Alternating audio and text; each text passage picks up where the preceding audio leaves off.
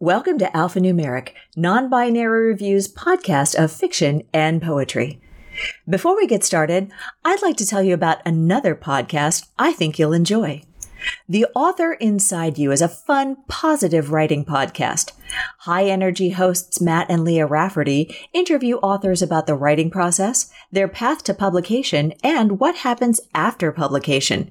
Matt and Leah are warm and supportive, so it feels like hanging out with friends who want to guide and encourage you.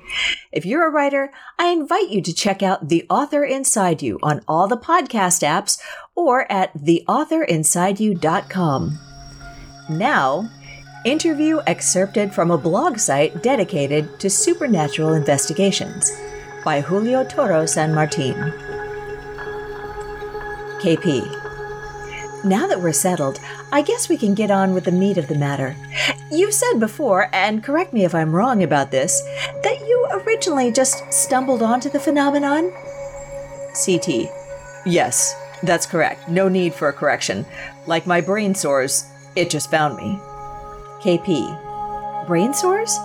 There we go again with the peculiarities of the disease, as some would call it.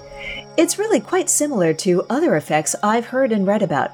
You are aware of the woman in Peru who says she has a little head in her head that tells her what to say and what to do? I find this fascinating. CT. I'm aware of her as I'm aware of others, but we're different in that I'm the only one who isn't severely incapacitated in some sense. I was extremely lucky. KP. That's the thing, isn't it? How you stumbled onto this and miraculously survived. I think it's time we really got to the heart of this. That's what my readers will be most fascinated by. You've said it started with YouTube? CT. Yes, though I still can't believe most of it. It's just so far out. Well, a few days before I went on YouTube, actually. It's weird. Extremely weird. Weird in the there's a face with an elephant's trunk type thing floating over South America weird. KP. Interesting. Good that you mentioned that. I'm going to cut in and remind my readers that such a phenomenon was reported. Apocalyptic stuff indeed. Good stuff. CT. Like I was saying, where was I? Okay, I'd been reading the latest news on the internet, I think from the Associated Press website, when I noticed a link to a separate news article about protests in Chile. On the picture attached to the link, you could see students holding up signs, and sure enough, when I went to the webpage, it was about student protests occurring in that country. This was back in August of 2011. There was a lot of this stuff going on back then. Remember the Arab Spring protests and the Occupy movement? KP. Right.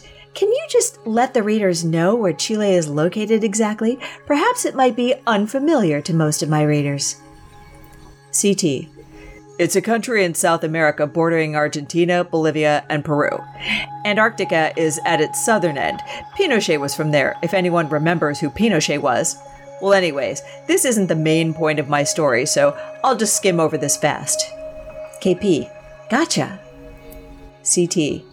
These student protests were about educational matters and were pretty intense. Cops were called out and everything. A few days later, due to boredom, I went on YouTube to see if there were any videos showing this. Sure enough, there were.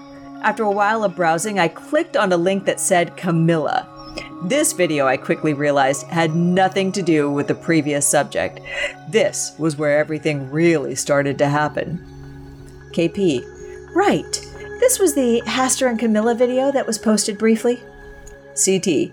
It was, by someone named Hastur Sin Nombre, which translated means Hastur without name. Now, when I clicked the video, I was completely fascinated with what I saw.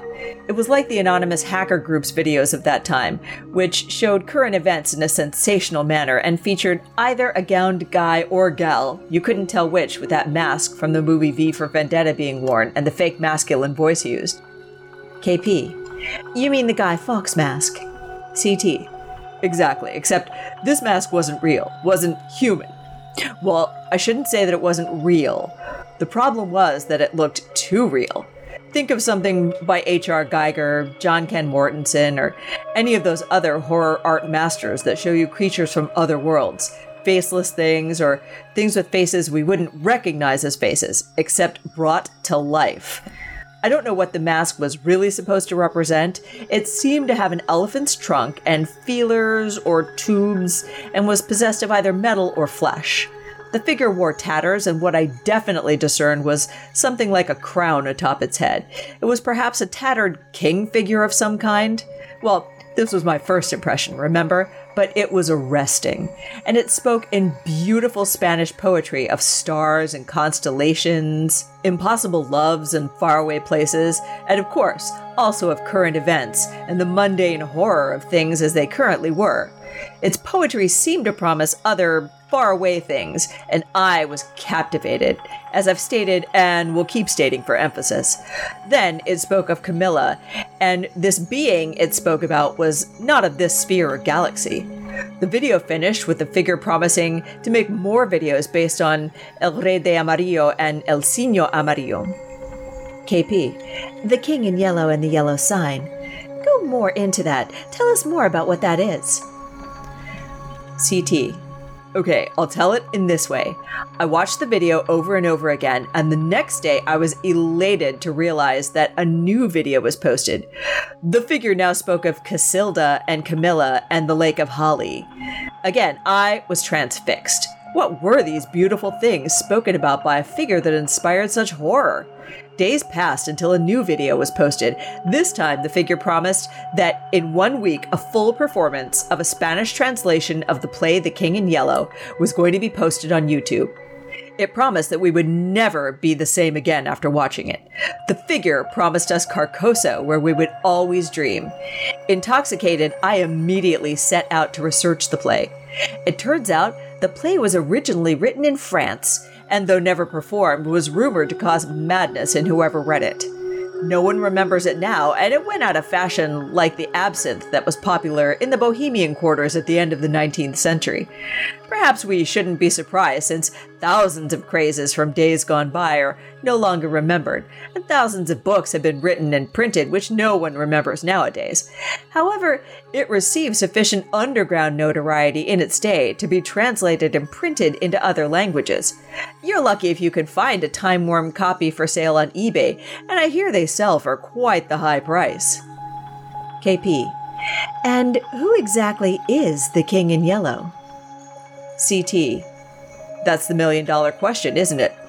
Some have tied him with Hastur and other demons from books of esoteric lore, such as are found in the Necronomicon or Unausprechlichen Kulten. Is the King in Yellow related to Cthulhu? I don't know. I have a lot of amnesia about the subject. KP. Interesting. Would you advise anyone to track down the play? CT. To sound cliched, not if they value their sanity. The play is very dangerous to read or see performed. It can summon things from the outside that I am now convinced are evil. These things, you have to understand, are incredibly more powerful than humans and are old. Very, very old. And Carcosa is near, but isn't really near. Close by Aldebaran and the Hyades, and by our sun.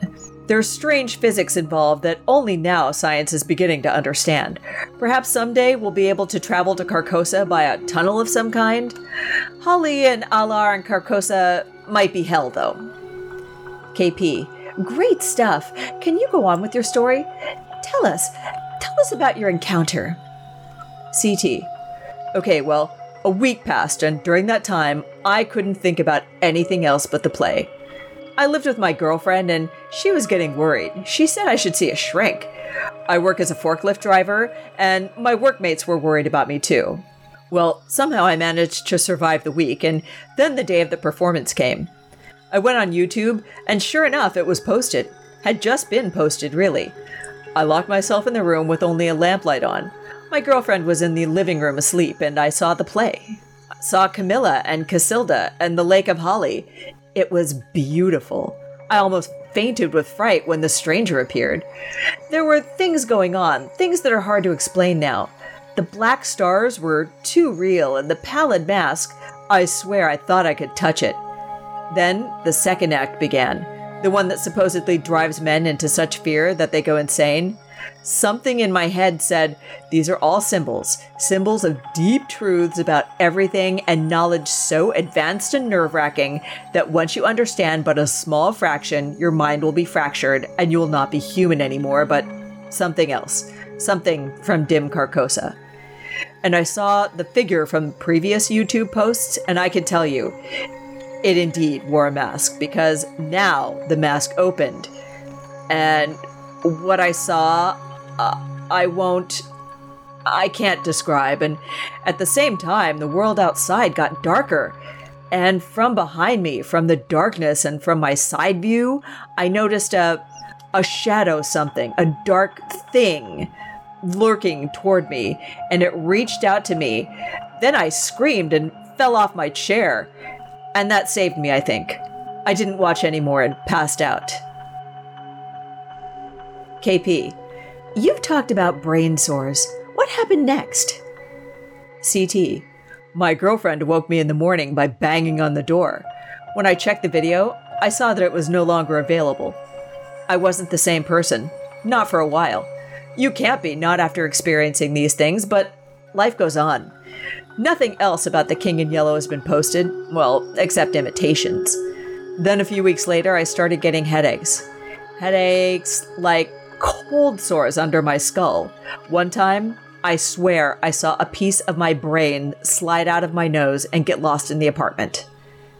KP, you've heard about the man in Uruguay who claims that once in a while he opens up and a full-grown man steps out of him and walks away, and then he closes up again? Investigators say this was caused because of the same phenomenon. Can you shed any light on what these strange occurrences are that are happening to so many people? CT, only that they're strange. I can't explain any of it. It's all insane. I have only one theory. I think these people are like me. I think they're the ones who didn't watch the full second act of the play. I can't even begin to speculate about what happened to the ones who watched the whole thing. Maybe they're in Carcosa? KP, it's a better theory than what the skeptics say, that this is all nonsense. Would you mind describing more about the contents of the play for us? CT, no, not now. I'm a bit rattled. Maybe later. KP, okay, I don't want to keep you anymore. You've said enough. I understand how hard this must have been for you. I only want to ask you one more question. How many people do you think watched the final video? CT, I can't guess. A lot, maybe? KP, thanks. Keep in touch. CT, I think the Imperial Dynasty is on Earth. I think they're coming through. I think Carcosa is here, just hidden. I think the Yellow King rules as he rules on Aldebaran, Demhi, and Yatil. Beware of the yellow sign. KP, we've run out of time. Thanks again. This has been interview excerpted from a blog site dedicated to supernatural investigations by Julio Toro San Martin. Our music was Ambient Relaxed Sounds by Zakar Valaha, provided by Pixabay.com. Alphanumeric is mixed and mastered by Lisa Quintana. You can get non-binary review, including our newest issue available today, issue 28, Person of Interest, on our website, zoeticpress.com, or on Amazon.